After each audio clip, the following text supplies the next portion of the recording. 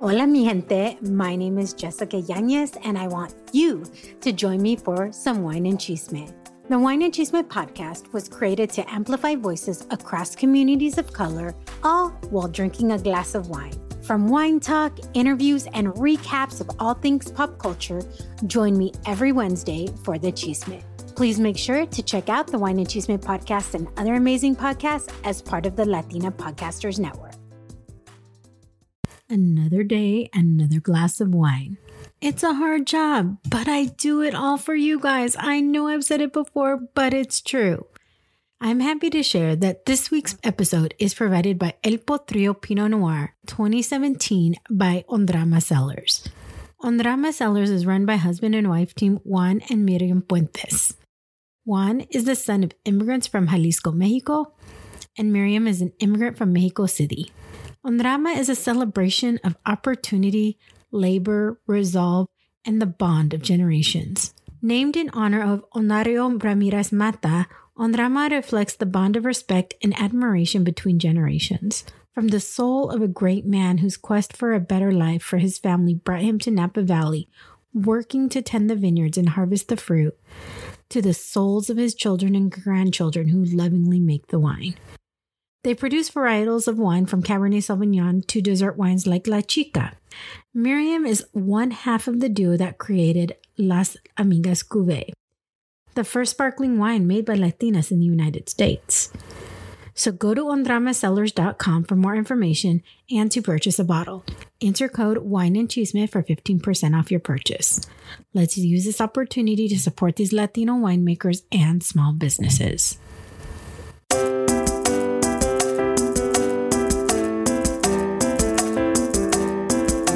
Hola, hola, mi gente. I'm Jessica Yanez, and this is the Wine and Chisme podcast. A podcast created to amplify voices and share the stories of people from BIPOC communities doing remarkable things, all while sipping on a glass of wine. So welcome to your new Wednesday.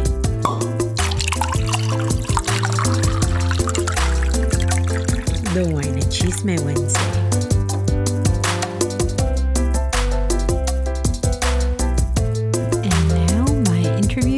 Joshua Santiago. How you feeling? I'm honestly, last night we had a virtual wine tasting. Okay. And I'm exhausted, but I'm tired. We went through an entire bottle, or I say we, I meant when I say we, I mean me, went through an entire bottle of wine. Right. But, we always have a good time during these things. So, and I have another one tonight. I have another virtual wine tasting this evening. So, you know, it's really hard drinking wine and talking to people. Right. It's a tough job. Yeah, it's a tough job. But somebody has to do it, right? Thanks. Joshua, do you prefer, I remember I asked you, but I couldn't remember what you said. You prefer Joshua, you said, right? Joshua's fine. Joshua, whatever is totally fine. So I'm so glad we're finally able to do this. I know that last time we had scheduled, you got COVID. Oh my gosh. How are you feeling now? I feel great. I feel good. I feel really good. Seriously, I feel really good. I told myself that I wasn't going to come back out until I tested negative, and I was able to test negative, so that's when I started coming back out. So I'm good though. I'm great.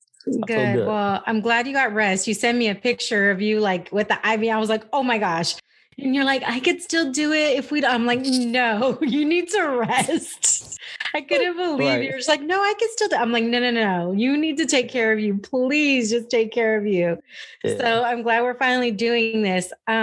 Before we get into anything, I know that you're not drinking because you're pulled over in a car talking to me, but I am because hello, it's the Wine and Chisme podcast. You know what chisme means, right? You're Puerto Rican?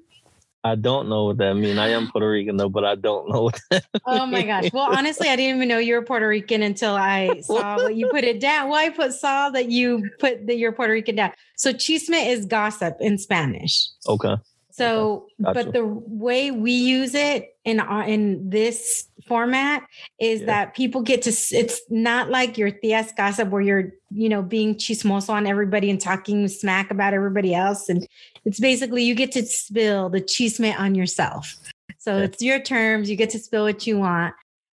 So today I am drinking, the wine part is I am drinking El Potrillo by Ondrama Cellars. It's a Pinot Noir, 2017 Pinot Noir. Ondrama Cellars, we had a wine tasting last month and they were one of our wines and it is so good. So if you notice, I didn't pour myself a super heavy pour because this is what I was told. And we always learn something is when you keep your pores like this, like small, allows the wine to properly aerate. So instead of having a big glass of wine, you have a half of a glass of wine. Yeah. And then if you go, you go to a restaurant, you can always ask them to do it half and then bring you the other half later. So, but this is a North Coast Pinot Noir and it has a natural balance of fruit. So it says this wine is semi-dry, yet sweet, light, and crisp. So it is actually, I've tasted it before and it is a really good wine. So I always have to take a sip before we start. No, you good. You good. No, it is. It's a really, really good Pinot Noir. It's actually one of the, do you drink wine at all or no? I don't. I only drank one time. I only drank one time in my life. You've only drank one time in your life? Well, I think I could imagine it's based like on your history and everything. I don't know. Right. So we'll get into that. But I honestly don't even remember how I found you. I know it was on TV. And I don't remember if it was because you're in Philly. You're in Philadelphia. So it wasn't a local news thing. It had to have been something that hit national. It was probably like the Shade Room or something like that. If you're familiar with the Shade Room on Instagram, it was probably like the Shade Room. More than likely, probably the Shade Room. I do follow the Shade Room, so it's definitely possible that could have been it. But I saw your story, and literally, I don't even think I waited 5 minutes after watching it. And I was like, I need to follow him. I want to hear his story. This is rad. Like, I love what he's doing. And then when you sent me your bio, which took you a while, but we got it. But this is why, right?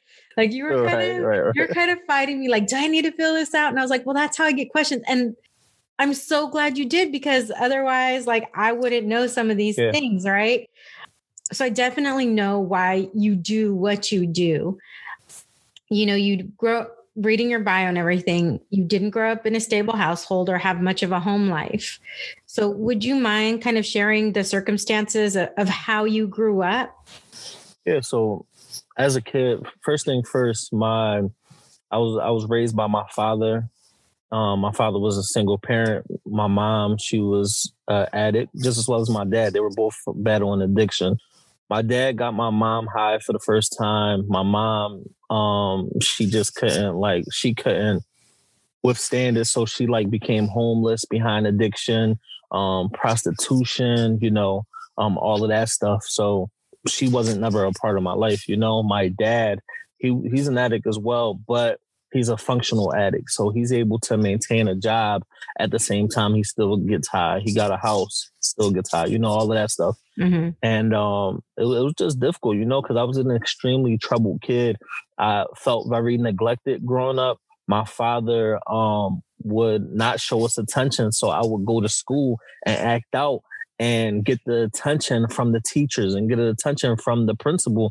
But it wasn't the attention that I needed, because eventually I ended up getting expelled from middle school, got sent to disciplinary school, got sent to boot camp. Right after boot camp, got sent to Glen Mills, which is another juvenile detention center. So as a kid, I was in and out of juvenile detention centers. The first time that I ever caught a case was, the first time I ever got locked up, I apologize, was at the age of 13, And wow. It was just difficult because at that age, I felt like I had to fend for myself.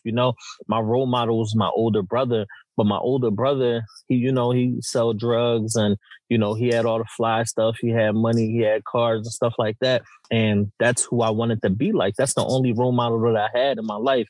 So it was like, all right, cool. At one point in time, I started doing everything that he was doing.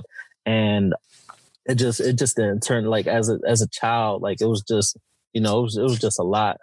Yeah. My brother, my dad, the first time my dad used to cut our hair because we couldn't afford to go to the barbershop. So my dad would cut my hair, and he would mess us up. So every time we go to school, like, we used to be the class clowns because my dad was not a barber. He just always looked at it like the cheap route out because he couldn't afford to take us to the barbershop.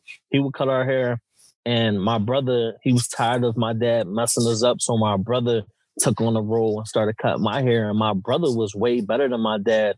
So since my brother wanted to become a barber and he was the one that was cutting my hair, and my brother was my role model, it was like, damn, you know what? Like, this is what I want to do, Yeah. And yeah, so the passion of me wanting to become a barber, it was since I was a child, But everything that I've been through as a child was just crazy, like stealing from stores. It was wild. It was wild. Yeah. That is crazy that you say you caught your first case at 13. Yeah. Excuse me. And I think when you come up in a childhood like that, like you said, you wanted attention. It was like any attention it wasn't the attention that you needed, but it was something, right? Acting out. It was just to get some sort of attention. And I think a lot of times when we see kids who are acting out, oftentimes we don't know what their situation is at home. And we want to say, oh, that kid is bad or that kid, but we don't know what that kid is dealing with or experiencing at home that would allow them to just to do anything to get some sort of reaction from adults. Right.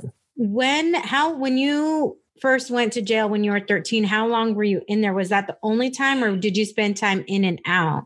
I spent time in and out. The most that I ever spent when I was a child was to boot camp for 3 months. It was a 90-day bid for 3 months. And then when I turned 17, I got sent to Glen Mills. Glen Mills, I was away for 14 months. And I was only able to complete one home pass because I stood in trouble all the time, So I wasn't able to come home every month because I wasn't completing the home passes because I was always in trouble in there. So I only completed one home pass while I was in juvenile detention.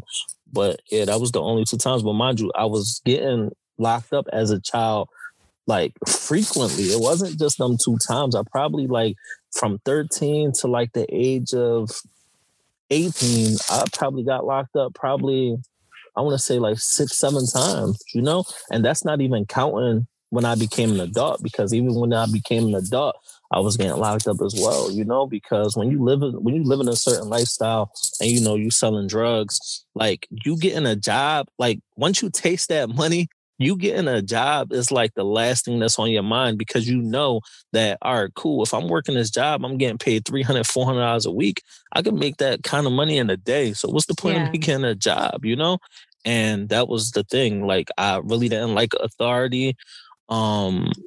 I was just reckless, I was just reckless. So it's crazy. Last month, I actually had somebody on the podcast who was talking about these boot camps that he was sent to. Yeah. And that's crazy that it's like once you talk to somebody, even if they are completely unrelated, somehow that gets brought up in another way again. What was your experience in those boot camps? Because I know that, or from what I understand, they can be very abusive. Yeah. They can be very, what they're presenting to the outside world is very different than what happens behind closed doors. What was your experience in that? Yeah, so I definitely agree with you. Like, they put on this act of it looking like this, but it not really being like that. A lot of people got abused in there. I got into a couple of fights in there, but I didn't get abused, but I witnessed abuse on multiple occasions, multiple occasions. And it's just sad, as a kid, just seeing that stuff. Honestly, it was just extremely sad. The most abuse I ever witnessed was probably when I went to Glen Mills. Glen Mills is a juvenile detention, but it's kind of sort of like a boot camp as well. Mm-hmm. And it was just insane in there. When I mean, like, literally, like, they would beat people to literally, like, right now, they're shut down and everybody is filing a lawsuit against them people because that's how many people they like. Yeah, a lot of they hurt a lot of kids. They hurt a lot of kids, you know. So wow. How did going through those experiences affect you? Because what my previous guest said, he said those were worse than being in jail. Yeah, but it didn't affect me at all, you know, because I kept on getting in trouble right after that, you know, like that really didn't bother me. Like me being away at that time, it didn't really bother me because I didn't have no priorities. I didn't have no children then, you know. As an adult, when I went to jail as an adult, it affected me because I had kids that I missed dearly, you know, like now, like as like a juvenile going through that stuff. Honestly, I just looked at it like, you know what, like I'm home. My dad was very abusive mentally and physically. So it was like, I was on vacation, you know, because it's like I was getting abused at home. So like, what's the difference of me getting abused in here or me getting abused at home? Like, it really didn't matter to me, you know, like I really had like excuse my language, like a shitty attitude, you know, when I was a kid. Like I just you can cuss on here. It's okay. Don't worry about it. Yeah, I really had a shitty attitude when I was a kid. Like, so you are a father now. How old were you when you became a father? And then how did that kind of change did you ever were you able to graduate from high school with all of that? I ended up dropping out of high school because I got kicked out of high school. I ended up dropping out of high school, but then I ended up going back to high school when I was 23 because I know I needed to go back for barbering school because I really wanted to enroll into barber school. So once I graduated that program that gave me my high school diploma, I ended up getting locked up again. And then once I came home, I enrolled into barber school. So when you got locked up after you graduated, before you enrolled in barber school, did you have kids at that point? I did have kids. Yes, I did have kids. So my oldest, he's 10. So I had him at 18, but he was born when I was 19. Yes. Yeah. So when you got locked up for that, was that the final time that you got locked up was when you were 23? Yes. So was that the thing that you were just like, wait, I can't do this anymore. Like I have a kid, I have a family. I got to change. Oh, yeah. So I have children. I don't only have one kid. I have children now. Right. So what happened was that I ended up getting locked up for some drugs, a lot of drugs. They was offering me a minimum of 10 years. And honestly, at that point, I just knew that, like, listen, I'm sitting here like fighting for my life. Basically, I have, you know, children. I just like, I can't afford it, you know? So when I ended up coming home, I came home in July. I enrolled into barber school, ended up starting barber school in September. And honestly, that's what changed my life completely when I enrolled into barber school, you know, because I found something that I actually loved doing, you know, my passion, which is my passion right now. I like before that, like I really didn't have nothing that I really like doing besides, you know, me just making money, fast money to make sure that my family is cool, to make sure that my children is cool. That was like my main priority. Speaking of, before I ask you the next question, did your older, because you said what really inspired you to go to barber school was your brother. Did he ever go to barber school? Nah, so it's crazy because my brother right now, it's crazy how life works, right? And I say that because my brother, he actually looks up to me now, you know, and he looks up to me because he's really bad on drugs right now. And like when I mean extremely bad, he's like extremely bad on drugs right now.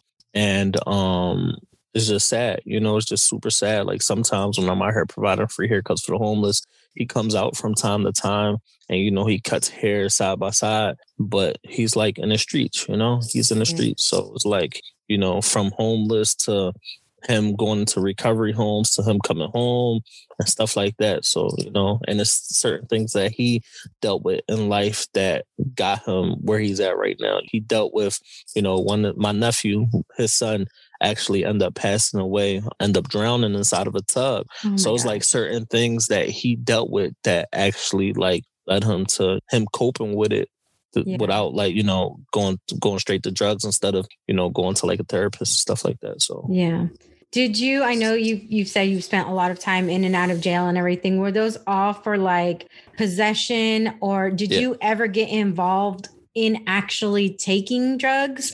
Because I know No, like not. when you, yeah, I was about to say, because just from experience that I've had with others, when you're in that environment, you either become involved in actually taking it or you stay as far away from, you might, like in your case, you were probably selling it, you were just, but then you didn't want to have anything to do with actually taking it. Well, I know for me, honestly, like my whole family has been destroyed because of drugs. My dad, my mom, as I spoke about, addiction, my aunt, my grandmom, just like I told you, my brother, which is somebody that was very close to me. So addiction is like all throughout my family, and it like destroyed everybody. So like the last thing that I ever wanted to do was to put myself in a situation like that, where as though I'm vulnerable, Yeah. I smoked one time in my life. I had a YouTube how to roll up.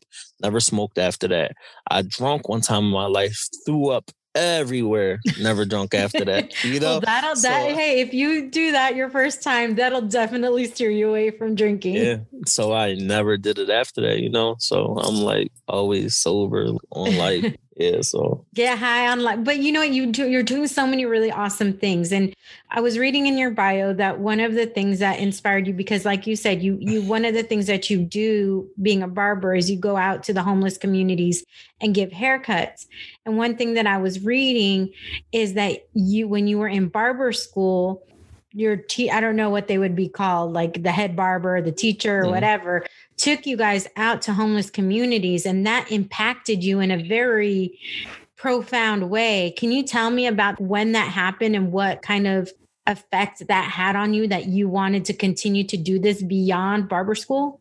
So my barber instructor, he would take us to shelters. That's how we learned how to cut hair. And honestly, for me being able to provide a free haircut to someone meant more to me than to actually receive money for it.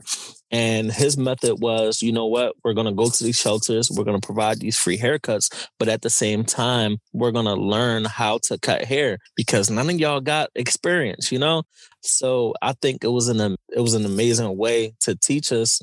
And once again, like for me being able to converse with these individuals and just like, ask them questions and them, damn, I really appreciate this. Even when I first graduated, like my cuts was trash, but they still was very grateful. They still was very grateful. So I just feel like my experience with that is what actually led me to do what I'm actually doing right now, for sure. How do you think, because I know you say these people are really grateful, how do you think when you go out and give these people a haircut, how do you think that impacts them when they walk away from you? They're crying. They're giving me hugs. Thank you, Josh. Like, you gotta understand, when I was just in Dallas, Texas, not too long ago. I saw that. I was like, man, I wish I know, because I lived in Dallas for 15 years. I'll fly out to LA on this the 26th. So I'll be in LA on 26th. Dude, you have to come down to San Diego and do something down here. You're 2 hours away. It's crazy, right? Because my cousin is going with me on a trip, and I hit him up last night, but he didn't answer. And I saw that you like lived in San Diego, so I'm like, I put it on the GPS from LA to San Diego. It said like an hour and some change, close to 2 hours. So I'm like, yo, it'd be cool if I could probably do this podcast in person instead of doing it over the phone. Oh, you know what? We could always change it. Seriously, we could always change it. We could always change it and do it in person. You just let me know. We'll figure it out. I got you. We'll definitely figure it out for sure. That's not a problem. That's not a problem at all. We could definitely make that happen as well.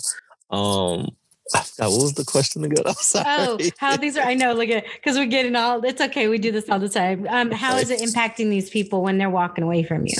Yeah. So when I was actually just in Dallas, Texas, some guy, he was just like, Josh, you got to understand, it's not like you're coming out here and you're passing out food. It's not like you're coming out here for 5 minutes and passing out clothes. Josh, you're spending hours with us at a time. You're coming out here, you're spending 5-6 hours with us. So you're actually getting to know us for who we are, And I just feel like these individuals, once again, are extremely grateful. And I consider them like my family. Like, these are people, especially here in Philly, like, I see them, I'm able to call them by their names when I see them, And the majority of the time when I call one of them by their names, they're looking around like, You know, like, because you're seeing them as people. I think that's such a huge thing. You're seeing them for the people that they are. And when you spend that much time with them, you're listening, like they're probably telling you their stories and how they ended up where they're at. And they feel seen. I think that's like for no matter who it is, whether you're homeless or whether you are live in a mansion, people just want to feel seen. And so oftentimes homeless people are not. Like, I live pretty much in downtown San Diego, so there's a lot of homeless population, and I try at least say hello. Sometimes I've had people ask for, like, oh, do you have anything? And will come in my refrigerator and grab food out of my refrigerator. I've given blankets. I've given whatever. I try and keep certain things because I think people just oftentimes they don't necessarily just want to be handed money. They want to feel seen. They want to feel comforted. They want to feel warmth. I can't even imagine like being in Philly or New York or Boston, anywhere that it's cold and being homeless and then having people just walk by you and you're not even seen and people not even want to do anything. That's a very difficult thing for me to grasp. Yeah. But I'm also a bleeding heart where I want to be able to help everybody. And I wish I could help everybody. So what you're doing is so huge. Have you taken your kids to see what you do when you're here? And what is their impression? It's crazy because I actually got my kids on my flyer that I created. I don't think I have one on me now. I showed you it, but I actually have my kids on my flyer. And my son, Javian, he's 5 years old. My son, Julian, is 4. And they both want to be barbers. When I mean, like, my son, Javian, like, literally knows, when I mean so much, this little boy is super smart. And he's just super excited for us to get the mobile barbershop up and running so we can actually really travel, So, like, this dude, when I mean, like, I wish I had him right next to me so you could talk to him. He's a smart 5-year-old and he already has his mind made up. Like, he wants to be a barber. That's it. He don't want to be nothing else. That little guy is like amazing, seriously. But my children, honestly, they all look at me like celebrities. They all look at me like every time, like I'm on a newspaper, they always keep the newspapers and stuff like that, So it's pretty dope. It's pretty, it's amazing, because it's like I'm really cool with all their teachers. And since it's like, my organization, Empowering Cuts, is kind of a big deal in Philadelphia. A lot of the teachers already know who I am. So it's just like, it's pretty dope. It's pretty dope. One thing that I really appreciated that you said, and speaking of that, is you said, when you're talking about those homeless people, you're saying a lot of these people didn't have strong homes that were filled with love like you. And you can't do better unless you know better. And how can you know better if you aren't shown better? Shown better, yes.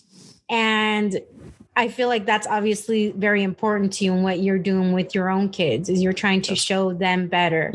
And I'm sure you are loving them in a way that you were never loved as a child. Yes. What is your hope for your kids seeing the experiences that they're getting when they do come out with you and they do see these things? And have you ever talked to them about, they might be a little young, but have you even started talking to them about how you grew up? And if not, like, are you going to talk to them about what your experience growing up was? Yeah, for sure. I would definitely, like, once they get to the age where as though I could sit them down, I would definitely love to converse with them about, my upbringing and stuff like that. Because sometimes my children, they're very privileged. They walk around with Nintendo Switches and PS4s and, all of that stuff, latest Jordans and all that cool stuff that I didn't have, which is why I do that stuff for them, because I didn't have that. When I was a kid, I used to have to wear my brother's clothes. My brother at that time was probably like a size 10. I was probably like a size 8 or probably like a 7. So It looked like I had clown shoes on my feet going to school, me wearing baggy clothes because he was bigger than me, So it's just like even the little things like that, being able to take them to the mall and just buy them some fresh kicks, me being able to buy them some clothes, all of that stuff is just stuff, damn, like I wish when I was a kid, I had this, but I'm just glad and grateful that, I'm able to do it for the kids for sure, and I do speak to them about, how people become homeless. sometimes we actually sit down and we listen to these interviews together, you know? Mm-hmm. So my children, they're really big on every time they see someone that's homeless, Dad, can you give him some money? Dad, can you give him some change? And the majority of the time is me giving them the $1 or me giving them a couple of dollars so they could roll down their window and just give it to them personally, to the person that's homeless. So no, absolutely. I think that's probably powerful. What you're teaching them at such a young age, to be able to have empathy and to be kind to people and to show there's just so much that you can learn from that. I know you also say you are an Uber driver as well, and you're a barber. So you're definitely what so many people in this country are doing, and in regards to having multiple jobs to provide for your family. How, outside of being do you have, I know you're providing a lot of these homeless haircuts for free. Do you also have a place in a shop where you're cutting hair as well? Or is everything that you're doing in regards to cutting hair strictly relating to the homeless? Yeah, strictly for the homeless. Like I would never, it's crazy because I had the opportunity to open up a barbershop not too long ago. And even if I was to open up the barbershop, I would never cut for any money inside of that barbershop. So it would just me be owning a barbershop just to hire another barbers to work in there. So I would never cut hair for money. Never. You know, like I have so many people that hit me up in my DM on a day-to-day basis. Hey, my kids need a haircut. Can I book an appointment with you? I'm like, I only strictly provide free haircuts for homeless. That's it. And that's really all I do. Like, I got to cut my own kids' hair, you know, so I got to cut their hair. Yeah. But besides that, like, I only strictly provide free haircuts for the homeless, and I drive for Uber, you know. When I get to the point where I could focus on empowering cuts like a regular job, 40 hours a week, then, you know, for sure, it'll be amazing. But as of right now, I drive for Uber. I love driving for Uber because the thing here is that when individuals get in the car, a majority of the time they're looking in the back of my hair rest. And in the back of my hair rest, it says empowering cuts and embroidered in the back. So they're like, what's empowering cuts? Now I'm able to network with different people that possibly never heard of it, you know? Yeah. So it's just amazing. Like the networking opportunities is amazing. But a majority of the time when I pick people up, they're like, hey, you're the guy that give out free haircuts for the homeless, you know? You famous in Philly. You famous in Philly. I'm going to make you famous here too. It's bad. It's bad. No, I'm just saying, when I saw your story, I was just, like I said, there was no hesitation. I was like, okay, let me find him on Instagram. Let me follow. And you responded really quick back to me. I was actually very surprised, and I appreciate it, because when I see somebody has an inspiring story and that are doing things, especially when you're doing things that nobody else is doing, I want to talk to you. I want to hear the story. And I knew instantly. And I know when you do TV and even when you do print, because I work in public relations as well, you're only getting part of the story. There's only so much you only get when you're getting like a TV spot, you're only getting 2 to 3 minutes. You can't really tell your story in 2 to 3 minutes. And even with a newspaper article, there's only so much that they can go into, but that's why we have these types of platforms. So you can really get into all of the things that led to what you're doing now. So I appreciate that. I know you were saying you're talking about the mobile home that you're converting. It's a 32-foot mobile home that you want to convert into a mobile barbershop. You've already raised $50,000 to convert that, or that's your goal? Yeah, no, our goal was only $20,000. So we raised 30, we exceeded by 30,000. Our goal was only 20,000. Yeah, our goal was only 20,000. So it was amazing. So how is that going? How's that conversion going? It's amazing. It should be done within the next 3 weeks, hopefully. Oh, my gosh. When I mean beautiful, like, I'm going to send you the before photos and then I'm going to send you the after photos. Please. And mind you, it's like still empty on the inside, but they got the flooring. We got the walls up. We got the lighting in there. We got a bathroom in there now. They got house electricity running inside the RV. We got house plumbing inside of the RV. We're getting a European shampoo bowl installed, 2 barber chairs, a glass. It's not going to be glass. Yeah, it's going to be like a mirror, but I think it's like plexiglass or something like that. But we're going to put like a mirror the size of the wall in there as well. TV. It's gonna be dope. Trust me, it's gonna be Oh amazing. my But God, I'm a I definitely, cannot wait to see yeah, photos of that. yeah, That's going to be I'm, awesome. I got you. I got you. Yeah, no, I really do want to see. Believe me, I will be blasting that out because that is No, freaking awesome. What I got you. do you hope to be able to crisscross the country with that? Like, and then how, or do you want to just, you will have basically have your own barbershop, but it's the mobile barbershop. You get to kind Yeah. of dictate where you're going to do, or do you want to, are you going to kind of stay focused in with that in one area because Uber is how you're creating and generating your income? How do you work those two? So we're still trying to figure it out. Honestly, we raised the money super fast that it really didn't give us no chance to actually think about like what was going to be our next move. When I mean like, listen, so even before social media, we actually before we promoted anything on social media, through the local nonprofit organizations that we deal with now, we were able to raise about $4,000 to $5,000 just off of word of mouth, not even posting anything on social media. Once we posted it on social media, it went crazy. We end up doing like 19,000 in less than 24 hours. And then Wow. in less than 24 hours. And then GoFundMe picked up the story. So they email blast all of their donors. And then we were able to do about like 22,000. I'm sorry. We were able to do like 22,000 in less than literally probably like 15 hours or something like that, you know? So it was amazing results that we had because of the GoFundMe.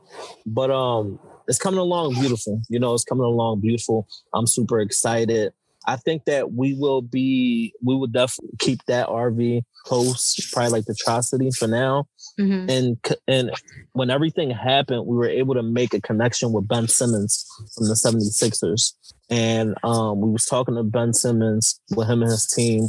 And basically, I believe that they're going to be blessing us with another RV already fully equipped as a mobile barbershop. So with that one that the 76ers donate, that one will be for us when we do travel, you know, if they do end up blessing us. So we'll keep the one that we're converting now for, you know, Philly and the tri-state area. And then the other one that the 76ers end up donating, if they do donate it, we'll use that to travel the country with it. So that is so awesome, especially right now in this, you know, especially when it becomes like wintertime and stuff, to be able to give these people a place to be warm, to have these haircuts, you know, and for you too, because I'm a born and bred San Diego girl. I'm not a cold person. So, you know, it gets to like, if it gets 60 degrees here, I'm freezing. So I cannot even imagine when it gets real, real cold. If people want to like continue to donate, are you still accepting donations for other things, or have you closed that off? I'm about to close it off, like literally probably within the next couple of days, honestly. So right now we're not accepting donations, you know, because all of the donations were the only donations that we were raising was strictly for the RV. Mm-hmm. So we're about to take that down within like the next couple of days, you know, so we're not accepting any donations right now. If people want to support, like what are ways that people can support that are not in the areas that you like? If they're not in Philly, are people able to say, look, we would love you to come to this area? Or how can people kind of just support you and the things that you're doing? Like what's the best way to support you to so you can continue to do this? Yeah. So, financially, I guess like Cash App and Venmo, you know, and everything is empowering cuts to this. But for any organizations that ever want to partner alongside anything that we're doing, you know, I'm always open for conversations, even if that means, you know, us figuring out them not being from Philly and, you know, let's just say they're from San Diego and, you know, they want to fly us out to San Diego. A lot of that stuff happens as well, you know, because to the point like now, like I don't pay for my trips, you know, I don't pay for my trips because I partner up with a lot of organizations that's like, hey, well, we want you to come out here and provide free haircuts. And it's like, cool, it's free haircuts. So how are we going to maneuver the whole flight and the stay and all of that, you know? Yeah, so, exactly. If any nonprofit organizations is definitely willing to partner alongside of us, you know, they could always reach out to us, email, Instagram, DM, Facebook, inbox, you know, all that good stuff. And it's me behind all of that. So, you know, if like I'm very fast with responding to business. So that's not. Yeah. And everything is at Empowering Cuts, right? At Empowering Cuts. The only thing that's not is Instagram. It has an underscore at the end of Empowering Cuts. So it's Empowering Cuts underscore. That's all. And I want to make sure to give you the opportunity before I ask you those last couple questions. If there's anything else that you want to make sure that maybe I didn't ask, because I feel like a lot of these questions that I had, you actually, you know what? There is one question that I did not ask. So when you look at your life right now, do you ever, and where and how you grew up, have you been able, because I feel like you're a very humble person and you're just like, no, you just kind of keep going, keep plugging away. But do you ever stop and go, damn, like I'm doing something different. Like I'm proud of myself. Like I'm proud of what I'm able to provide my kids. Like, are you able to stop and do that for yourself? At times, yes, for sure. You know, and I'm just such of a giving person. Like my birthday is this upcoming Monday. And what I'm doing for my birthday is I'm blessing 20 families with meals for my birthday. You know, that's all I want to do. Like, I don't celebrate my birthday at all. Like, and that's what we're doing. We were thinking about giving away $1,000, $200 to 5 families for everything that's going on at the moment with the Christmas holidays and stuff like that. But it was like, we knew for a fact that since it was money involved, it was just going to be too much of a headache. So we like, you know what, instead of doing that, let's just bless 20 families with Christmas meals. Because if we got individuals that's reaching out to us for Christmas meals, then these are the people that actually need. So we bless them with a Christmas meal and we could bless them with some money as well, you know? Yeah. So, and I'm doing that for my birthday. I'm just like a very giving person. I love just being able to put a smile on somebody's face that don't know how they're going to pay a bill or don't know how they're gonna, you know, their next meal and stuff like that. Like, and I always been like, since I was a kid, I always been like that, you know? So, sometimes I do get the chance to actually sit down. It's just very draining sometimes from me doing Uber to me focusing on Empowering Cuts. I wish that I was able to focus on Empowering Cuts, just strictly Empowering Cuts, because I know this organization will be on a whole nother level, you know? But eventually, and once again, it's just me doing this. Yeah. I have 2 other board members and they don't really tie in with anything that has to do with providing free haircuts. So when I'm going out there and I'm providing these free haircuts, I'm doing this by myself. It's me, both my cameras, both of my tripods. And it's just love because I go into the environments that's insane. Like in Philadelphia, people know not to go down to the Kensington section of Philadelphia. I'll go down there comfortably because I love that environment. When I go to these places and I travel out to different states, I don't go to the prettiest places. Yo, where the hood at? You feel me? Like, that's where I'm at. Where the hood at? And that's where I go at all the time. When I go to LA, a majority of that time I'll be on Skid Row. Mm-hmm. And I picked wanting to go to LA because I always wanted to go to LA. Could tell you, I could show you exactly where to go over here. I never had the opportunity to go to LA, but during like watching documentaries and stuff like that, they told me, listen, Skid Row is crazy. But once again, like if you could tell us where to go exactly in San Diego, I would be glad to go visit, seriously, you know, and we could probably, you know, shoot some content together or something like that. That's perfectly fine. Yeah. I mean, because like I said, because I live pretty much in downtown, and I live close to Balboa Park. So you have people in Balboa Park, and then there's definitely pockets of where there's some major stuff. My first weekend, I moved away from San Diego for a long time. And my first weekend back, I'm not even kidding when I tell you this. I was staying in the Hillcrest area of San Diego. And there was this homeless man who looked like he was drunk. He lost his footing and hit his head. You know, like those metal bus benches that you wait. He hit his head he tripped, hit his head, passed out cold. Yeah. And I'm like behind him. And look, I don't care who you are. I don't want to see anybody suffer. I don't want to see anybody hurt, regardless of who you are. Right. So I'm like calling 911, waiting there because I'm like, sir, are you okay? Are you okay? Like he's knocked out cold. Yeah. And there's people walking by, walking over him. Yeah. Just passing by, walking over him. I was so mad because I'm like, he is still human. Yeah. And apparently he had just gotten out of the hospital. Like the cops already knew who he was. They were able to revive him and they had to take him back to the hospital. But like literally he still had his hospital thing. But was he drunk? Yes. But you don't know what, like when I saw how hard he hit his head on the corner of that bench, I would not be able to live with myself. If I just if I just ignored that and walked beyond and something would have happened to him. And I think the important part about this is that I love people, right? And I know, like, mind you, besides me cutting hair for the homeless, I go around and I interview the homeless as well. So I speak to these people, on a day-to-day basis. So a lot of their stories, like, for example, just to give you one story real quick. Yeah. Some guy, I'm going to give you two stories. So some guy named Tony, I cut his hair. No, I met Tony 4 years ago. Tony used to live on a cardboard box. The following year I saw Tony. Tony was living inside of a box truck, in the back of a box truck. And Tony was happy with that because Tony wasn't sleeping out in the street no more. He was sleeping inside of a box truck.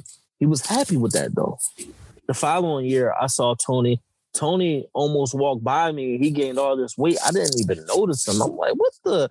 Like, he looked good. Like, he looked good. A year after that, I saw Tony, which was literally probably like a couple of months ago. And Tony, he's doing amazing. He has an apartment now. Tony has he's in this program that's called Rent for Life. They pay his rent for a couple of years. He's getting like some disability check. So he's doing amazing. Tony is doing the best he ever did in his life. He said he still struggles with addiction and, he's lonely inside of his apartment. But Tony went from sleeping on a cardboard box to an apartment in 4 years, so it was beautiful. And you know what? Because you cut his hair, you got to see this because you saw him as a person and as a human. Even when you bumped into him, you remember his story and you've got to see his evolution. Yeah, I would never forget who Tony is. Like, these people are people that I would never forget, like their face is etched in my soul. Like, these people are family to me. Yeah. Like they're family. Like, so it's crazy, right? Another guy, I was having a conversation with him and he was telling me, he said, Josh, you got to understand when I was born, my mom, she gave me up for adoption because she didn't know how to be a mom. I got adopted by this guy that was a single guy and he didn't have no family. It was just him. He adopted me. He owned a candy store and he ended up passing away later on and he left me everything behind, but I didn't know what to do with it. So I ended up losing everything. I became homeless. I picked up an addiction and Josh, what you got to understand is that I could get clean if I want to get clean. But what's stopping me from getting clean is that if I get clean, I'm going to feel like I'm leaving my family behind, which are the homeless people that he surrounded himself around, because he doesn't have family. And when he said that, it gave me a different understanding. Like, you talking about people that are homeless, that even if they're getting high, they're looking out for each other, like they're looking out for each other on a day-to-day basis.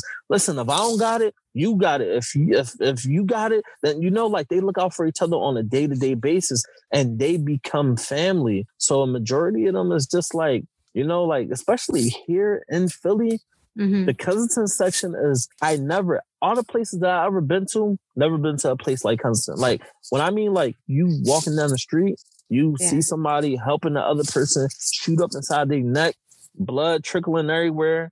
You got people literally, like, they look like zombies throughout the whole Kensington. Like, it looks insane. Like, and that's normal for us to see that stuff, which is why a lot of times people walk by it, because growing up in Philadelphia, especially North Philly, you see that so much, you see that so much. So it's so it's so normal for me to see that. Whereas though, if you're not from Philly and you see something like that, it'll be mind blowing, Yeah.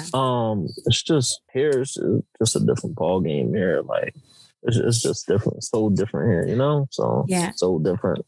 That's I mean, I think you definitely get different perspective than probably so many people. Are you thinking about, or have you thought about forming Empowering Cuts as a nonprofit? It is a nonprofit. Oh, it is. You have already filed, so it is a nonprofit. So you're just So that's when you're saying once it grows to. So if people want to donate to the nonprofit, how do they do that? Are they able to donate to the nonprofit? Right. So we haven't found. So the thing here is that we're like a new nonprofit. We actually just filed for our status not too long ago. We're actually an official nonprofit right now, waiting for our 501c3 status. So the 501c3 is still pending, but we're still in the process of creating a website. Once again, when I mean all of this happened so fast, my main focus has been the mobile barbershop right now. So it's really hard for me to really sit down with somebody for a website, for people to donate. It's just like so much on my plate because it's just me doing this all by myself, you know? Yeah. So it's just like, you know, it's just super hard. So as of right now, we don't have no way for anyone to donate, but I'll definitely keep you posted. Yeah, keep me posted because as soon as you do, I want to make sure I share that. And I'm sure you're going to have people, if you haven't already, reaching out to donate their services to help you create a website, to help you kind of do all of these things. If you haven't, I'm sure people will. Yeah, so I haven't had anyone, want to donate their services to create a website for us yet.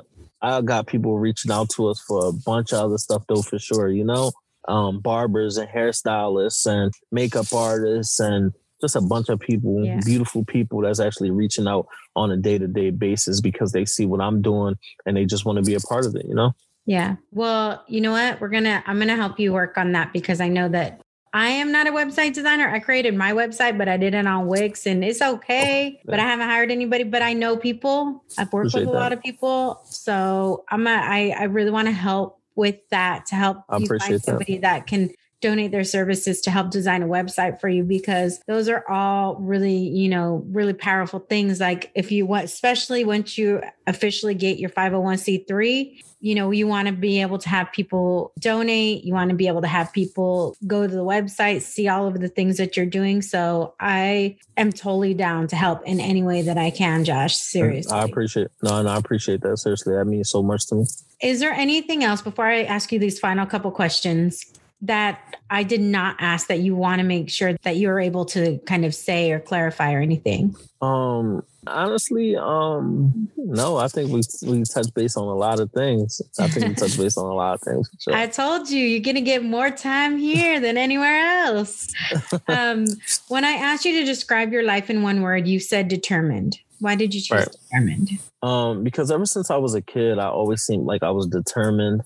I always felt like regardless of my circumstances, I had to make it happen. Like when I was a kid, as I said, I always felt like I had to fend for myself. So I always felt like my back was against the wall and I just had to make certain things happen, even when it came from when I was a kid, us stealing out of, supermarkets to make sure that we was good and eating, Mm-hmm. I didn't mention this, but I ended up getting kicked out of my dad's house because I was catching cases at the age of 13, but I ended up getting kicked out of my dad's house at the age of 15, and I got sent to my aunt's house, and my aunt was no better because she didn't discipline us at all. So at the age of 15, I could break night outside. I didn't have to come home, and that just opened up a lot of other doors for a lot of other nonsense that I was doing. Mm-hmm. But I always felt determined, and even to this day, I just feel like my priorities definitely changed. But I just feel like, determination is getting you this far, and I feel like it's going to get you a lot farther because you're determined to do all these things. So I feel like I normally ask people, especially right now during COVID, people have picked up a lot of hobbies. I feel like, and I've only gotten to know you through our Instagram messages and our voice messages that we've sent back to one another. But just hearing your story, I feel like you're not somebody who does a lot of hobbies because you're always hustling.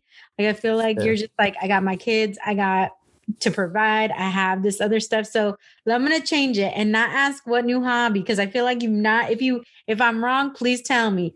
But yes, I got that from you. How has COVID kind of changed what you're doing, especially like being an Uber driver and providing these haircuts and you catching COVID yourself? Yeah. How has COVID changed, or has it changed all of these things that you're doing at all? So it's like a lot of places that I used to volunteer my services at, especially in the wintertime, because like I could still cut hair outside, don't get me wrong, but it is extremely cold. So a lot of the homeless people, they don't want haircuts.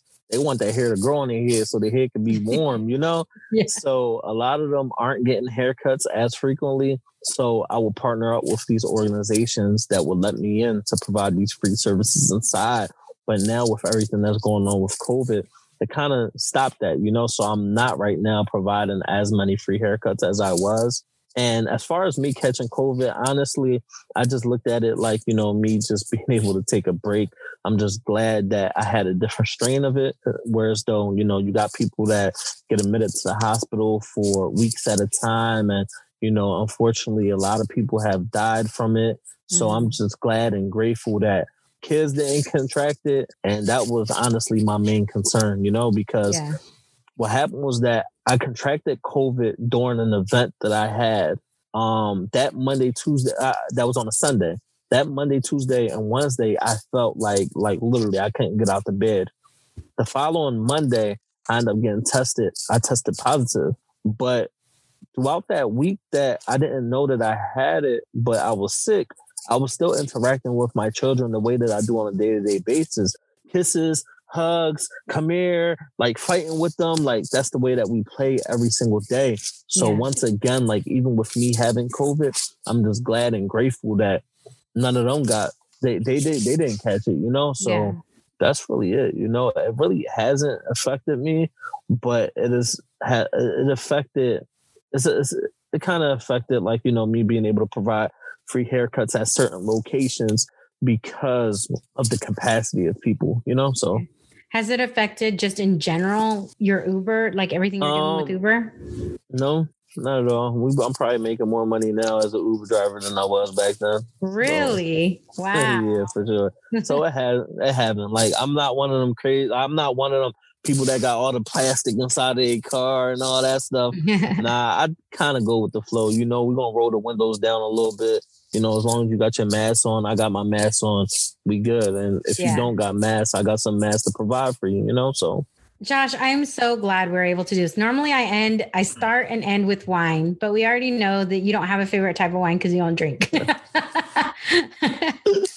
So, but I just want to say like how appreciative I am that you took the time. You know, you were like, no, we're going to make this happen. Today's your dad's birthday. You said you got to take him out. So to get some food. So I appreciate that you are taking the time to share your story with me and this community. Like I said, it's a really inspiring story, and it's a story that needs to be heard, I believe, because so many people, you know, can take their circumstances. I always believe our circumstances do not define us. We define our circumstances. That does not mean that like you're not vulnerable to things happening to you, but no matter what we do, we have a choice, right? And sometimes the choices are not the choices we want to make. It's not always a good choice and a bad choice. Sometimes it's just like the lesser of two evils type of choice. And we have to make those on a daily. So the fact that this is what you have chosen for you and that you've decided, you know, you were on a completely different path and you decided like, I have a choice to continue on this path or completely change it. And that's what you decided. And again, not everybody always has the capacity to make those choices. So it's definitely a story that, like I said, I think needs to be heard. And I appreciate you sharing with me. Oh, you're welcome. Thank you for having me on here. Seriously, I really appreciate it. You know, and once again, it could have happened sooner. I would have even did it when I had COVID, you know? No, so I wanted you to rest. I know. I am not that person. You really were like, oh, I could do it laying down from the bed. I was like, no. Right. I think I sent you a message. I'm like, you are crazy. No, you need to take care of yourself. Right. Yeah, for sure. So I'm just glad that, you know, we was able to at least talk, you know, and see each other face to face. Because as you said, we've been DMing each other for a while. And we've been using little voice messages, memos for a little minute as well, you know. And hopefully when I do fly out to LA, we could connect, you know? Yeah, for sure. I mean, actually, I will be in Orange County. Okay. Yeah. So, which is actually closer. I'll be, you know, because my parents live in Orange County. So until next time, mi gente, I will make sure to provide all of Joshua's information in the show notes and on the website. And until next time. Thank you for listening to this episode of the Wine and Chisme podcast. For more information on today's guest, please see the show notes for links to websites and social media channels.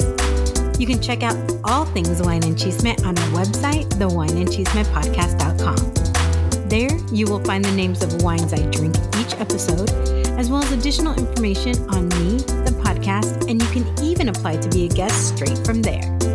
You can also find us on social media at The Wine and Chisme on Instagram and at The Wine and Chisme Podcast on Facebook. Remember, if you want to hear more Wine and Chisme, please subscribe, rate, and review. 5-star ratings are appreciated, and those positive reviews are appreciated even more. Until next time, saludos.